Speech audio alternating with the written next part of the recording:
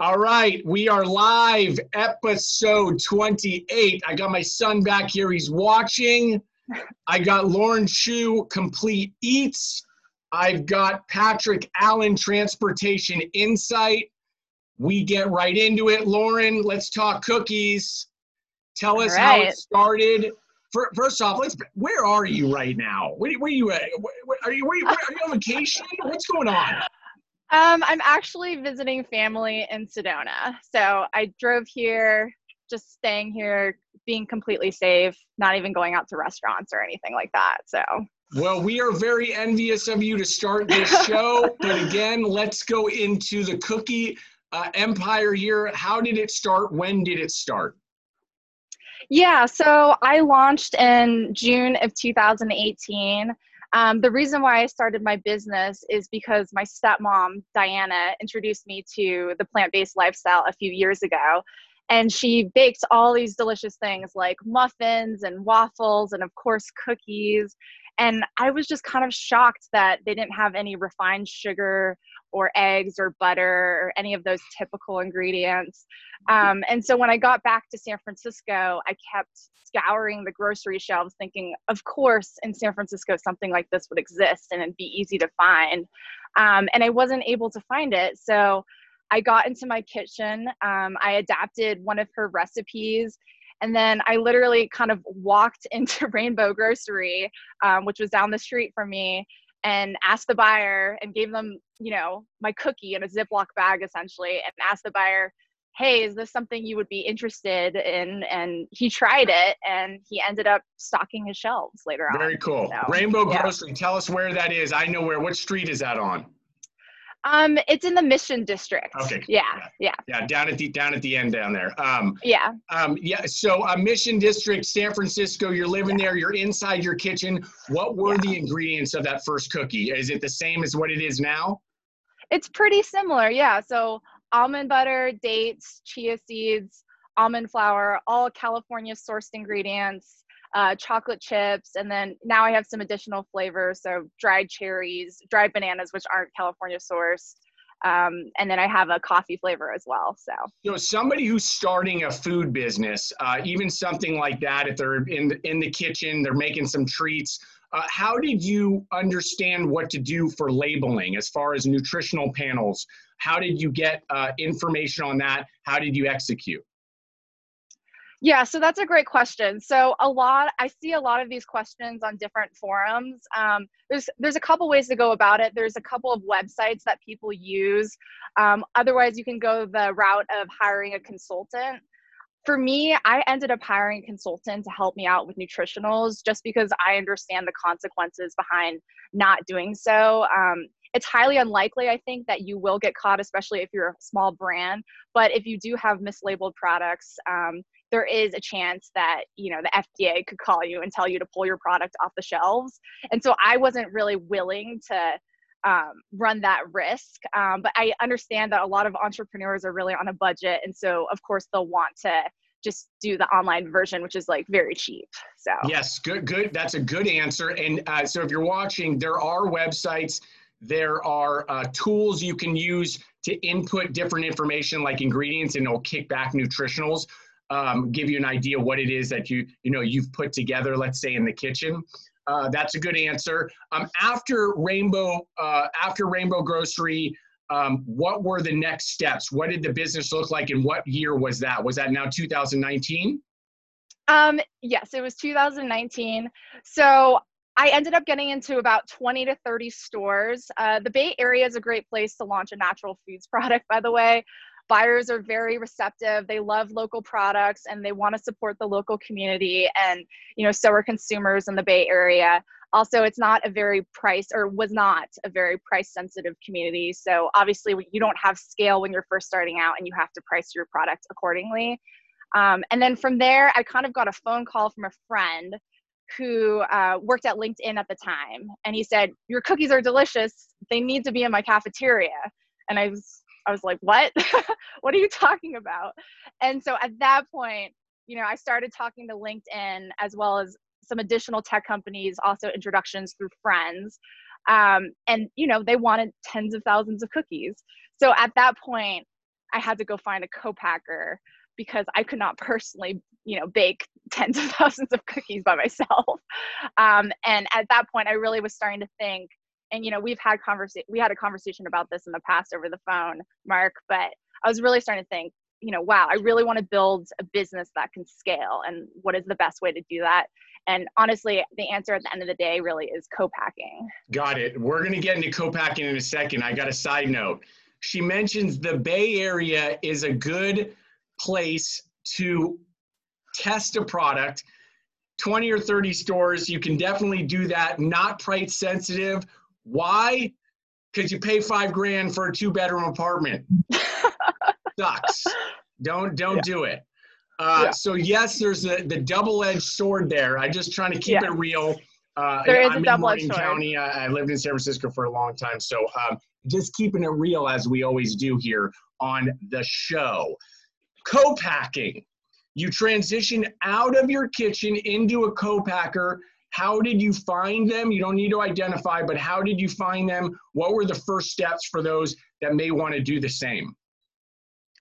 So the conversation with the co-packer, when you're a new entrepreneur and you have this fantastic recipe and you really think that your product is unique and that it's going to completely take off, and then you find a list of co-packers either through recommendations through friends, or you're Googling on the internet, or you're reaching out to your network. And so that's basically what I did. And I called my first co-packer, and they essentially hung up the phone on me. And they're just like, that's nice. You're cute. I don't think we're going to really take you seriously because you don't know what you're talking about. Hire food scientists, and then we'll talk to you. And that was when things kind of started getting really real for me. And, I was kind of, my own little bubble burst. Go ahead. I want to make one note on that, because this is an important one. Co-packers, they want to do business with companies or brands that are going to bring them volume. That's just, and it makes sense. So you always have to put yourself in the shoes of that company, that service provider. What I would always say to those that are getting into this space, or any space for that matter, when they're starting a business, is you're always selling. You're always selling. Yes. You're selling to raise capital. You're selling to get into a retail store. You're selling a vendor for film or boxes to get a better price. You're selling a co-packer that you're going to be the next superstar. I really want you to rewind that 30 seconds and really focus in on what this truly is as being an entrepreneur. You're always selling. Now, back to the show. Most importantly, you're selling the future. It's not, they say, it's cliche. You're selling a dream all the time. And that's why you do have to be passionate about what you're doing, because you have to believe it. You have to wake up every morning, that no matter how bad you got kicked in your face the prior day, multiple times. I got kicked in the face yesterday, multiple times. But you still got to wake up, and you got to be prepared to sell a dream all day long. Now, back, Lauren. Let's talk again. So how did you finally get into the co-packer? I was able to find a small co-packer, family owned, in my hometown of San Diego, that had low minimums. And, the reason why that's important to find your first co-packer, to have low minimums, is because you don't want to commit to a certain amount of inventory with no channels to basically plug that inventory into, because food goes bad. That's the reality of it. And you obviously want to provide your customers with the freshest version of your product. So that's a great answer. I love that answer, by the way. And we did talk offline, I have context there, and you can make up some margin. I'm a big advocate of trying to get your margins tight and in line right away. It doesn't matter if you're small or think you're going to get big. You need to have margin in the business, because it's an expensive business. Let's fast forward, if you don't mind. pre-COVID, let's say prior to March, what did the business look like? So my business was quickly growing. I hired a couple of brokers who were all-stars, and, I have a sales background as well. I used to work in tech. And so we were really going after the food service channel. And we were looking to really be in every office, especially within California and the Pac Northwest. And that kind of came grinding to a halt once COVID hit. And I had pallets. It was kind of a dramatic situation. And I've talked to other business owners and they faced similar situations. I had pallets upon pallets that were destined to Uber and all these different companies. And then the city completely shut down and they had no home and I had to redirect them. And it was a total mess. But I think, oh, go ahead. No, that's it. You're talking reality and transparency and honesty, and that people love, and I love it. What did you do then in March? What did you do in mid-March? What did you have to do? I had to find other channels for this product. There wasn't even an opportunity to panic because I just needed to find a home for this product, and I had a lot of it. I didn't know what was going to happen. I didn't know how long this was going to last. And you kind of are just forced to be in a reactive mode. So I literally just called every subscription box company I knew of, cold emailed them, cold called them. Luckily, I was able to partner with Imperfect Foods, which is also another SF Bay Area company. And that turned out to be a fantastic partnership. I was able to reach, not only was I able to offload my excess product, but I was able to reach a completely different demographic. And I saw my online sales on Amazon and my website climb from this partnership. So good. It turned out okay. I love to hear that. And that, for again, rewind that. You got to get creative. This is such a unique time. It's indescribable. You can't compare it to anything, and that's just reality. So you dug deep. We are now in July. What are the next steps for the company? What can you see yourself doing, let's say, over the course of the next 12 months? Yeah, so we've kind of talked about this a little bit before. So I'm definitely focused on direct to consumer. That's grown a lot. We've 5x'd on Amazon since COVID, 3x on CompleteEats.com, which has been really great. Obviously hasn't made up for the amazing food service channel, but I'm approaching that with a mentality. If it comes back, fantastic. We will be in a great place. If it doesn't, then it doesn't. And I need to kind of plan that it won't, or it'll come back, 30% or something like that.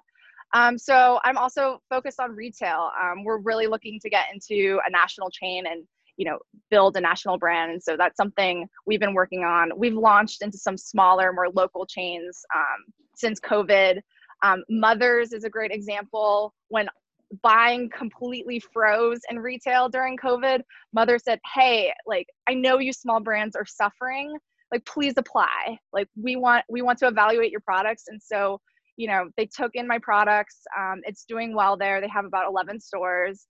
Market of Choice is another one in Oregon. There's a lot of great kind of regional chains that are thinking a little bit differently during this pandemic. So that's fantastic. Well, shout out to them. Yeah, there's definitely some retail partners that are going to dig in and support, and we all appreciate them. To much success. You can hit me up outside this. We'll see you progressing over the course of the year. Complete Eats. Lauren Chu. We are now going to move over to Patrick Allen, Transportation Insight. I don't think we're specifically talking freight. I think we're talking freight intelligence. It might be a way up, I don't know, man. Give it to us. Give us what the business is about and who it's for. Sure. And to your point, you're right. How things used to be 10, 12 years ago, you could talk about just freight and have a freight strategy. Transportation Insight, 20 years ago at our inception, we had a bit about that. Now things have changed, things have shifted. People are more sophisticated from a buying perspective, from a supply chain perspective. So we're doing some cool things that affect not just transportation that our name would dictate, but really the supply chain as a whole. So we do that. I mean, it specifically, we have some success with CPG and emerging brands because it's a penny's game, right? You mentioned it before. You got to get your margins right at the front end or else you're going to die. So we help companies that are in a penny's game protect those pennies. So we start that from a transportation perspective, and we take an approach, a co-managed approach. A lot of times with a broker or a 3PL, they can do really good things, or even the asset-based carriers themselves. They can do really good things that help these businesses. So we focus on the front end on setting that carrier strategy, making sure that we understand, who I-1 Organics, who Complete Eats is using from a carrier perspective today, what's working really well, and we want to protect that. But also, we're the supply chain and transportation experts. So we have recommendations that we can bring to build that carrier strategy, to supplement it, to take an engineered approach and understand how you relate, how you fit into the carrier networks, and how truthfully they fit into yours. Because your networks as a CPG brand or an emerging brand, they change. So Lauren, you were talking about the fact that you're in the Pacific Northwest and in California. Well, what if you go East Coast? You're probably going to need different partners. So we take a look at that. That's our first step, that carrier strategy. We help build that out. Once we've done that, we transition into an execution strategy. We now know who we're going to use from a transportation perspective, but now we're going to support you with technology that allows you and your buyers and your procurement specialists and your transportation specialists to execute quicker and more efficiently. Most of the time, that's through transportation management systems. So we look into that. So we have our carrier strategy. We have the ability to execute on that strategy. What's next is you have to measure. And this is where those pennies come in. We have to make sure that those carriers that we're partnering with are doing the things that they need to do for the price that you expected them to do it, and you're getting the service levels that the expectation is to get. Especially in the retail world, when you talk about OTIF requirements and some of those things, one late shipment can kill a brand because of the fines that come along with this. So we give our CPG brands, especially those smaller brands, tools to collect documentation and then fight on their behalf with these retailers to get them out of those fines if that delivery was actually made. And because Walmart, this massive organization, they missed something, we help you fight that to protect your bottom line. So you do those three things. We have a carrier strategy, execution strategy. We're auditing those carriers to make sure they're performing well. Then you talk a little bit about things like COVID. Mark, today on LinkedIn, you posted that, hey, if your business was affected by COVID, you might want to prepare for that to happen again.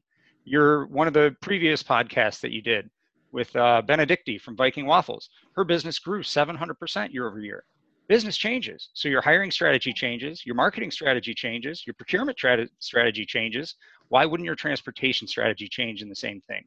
So with what we're able to do from an audit perspective and the data that we're able to capture and give back to you, we help you create a path forward, either react to the market in something like COVID where no one really saw it coming, or project forward and what your sales growth is going to look like and what distribution could look like. When does it make sense to bring in a co-packer? When does it make sense to find a 3PL on the east side of the East Coast for distribution over there?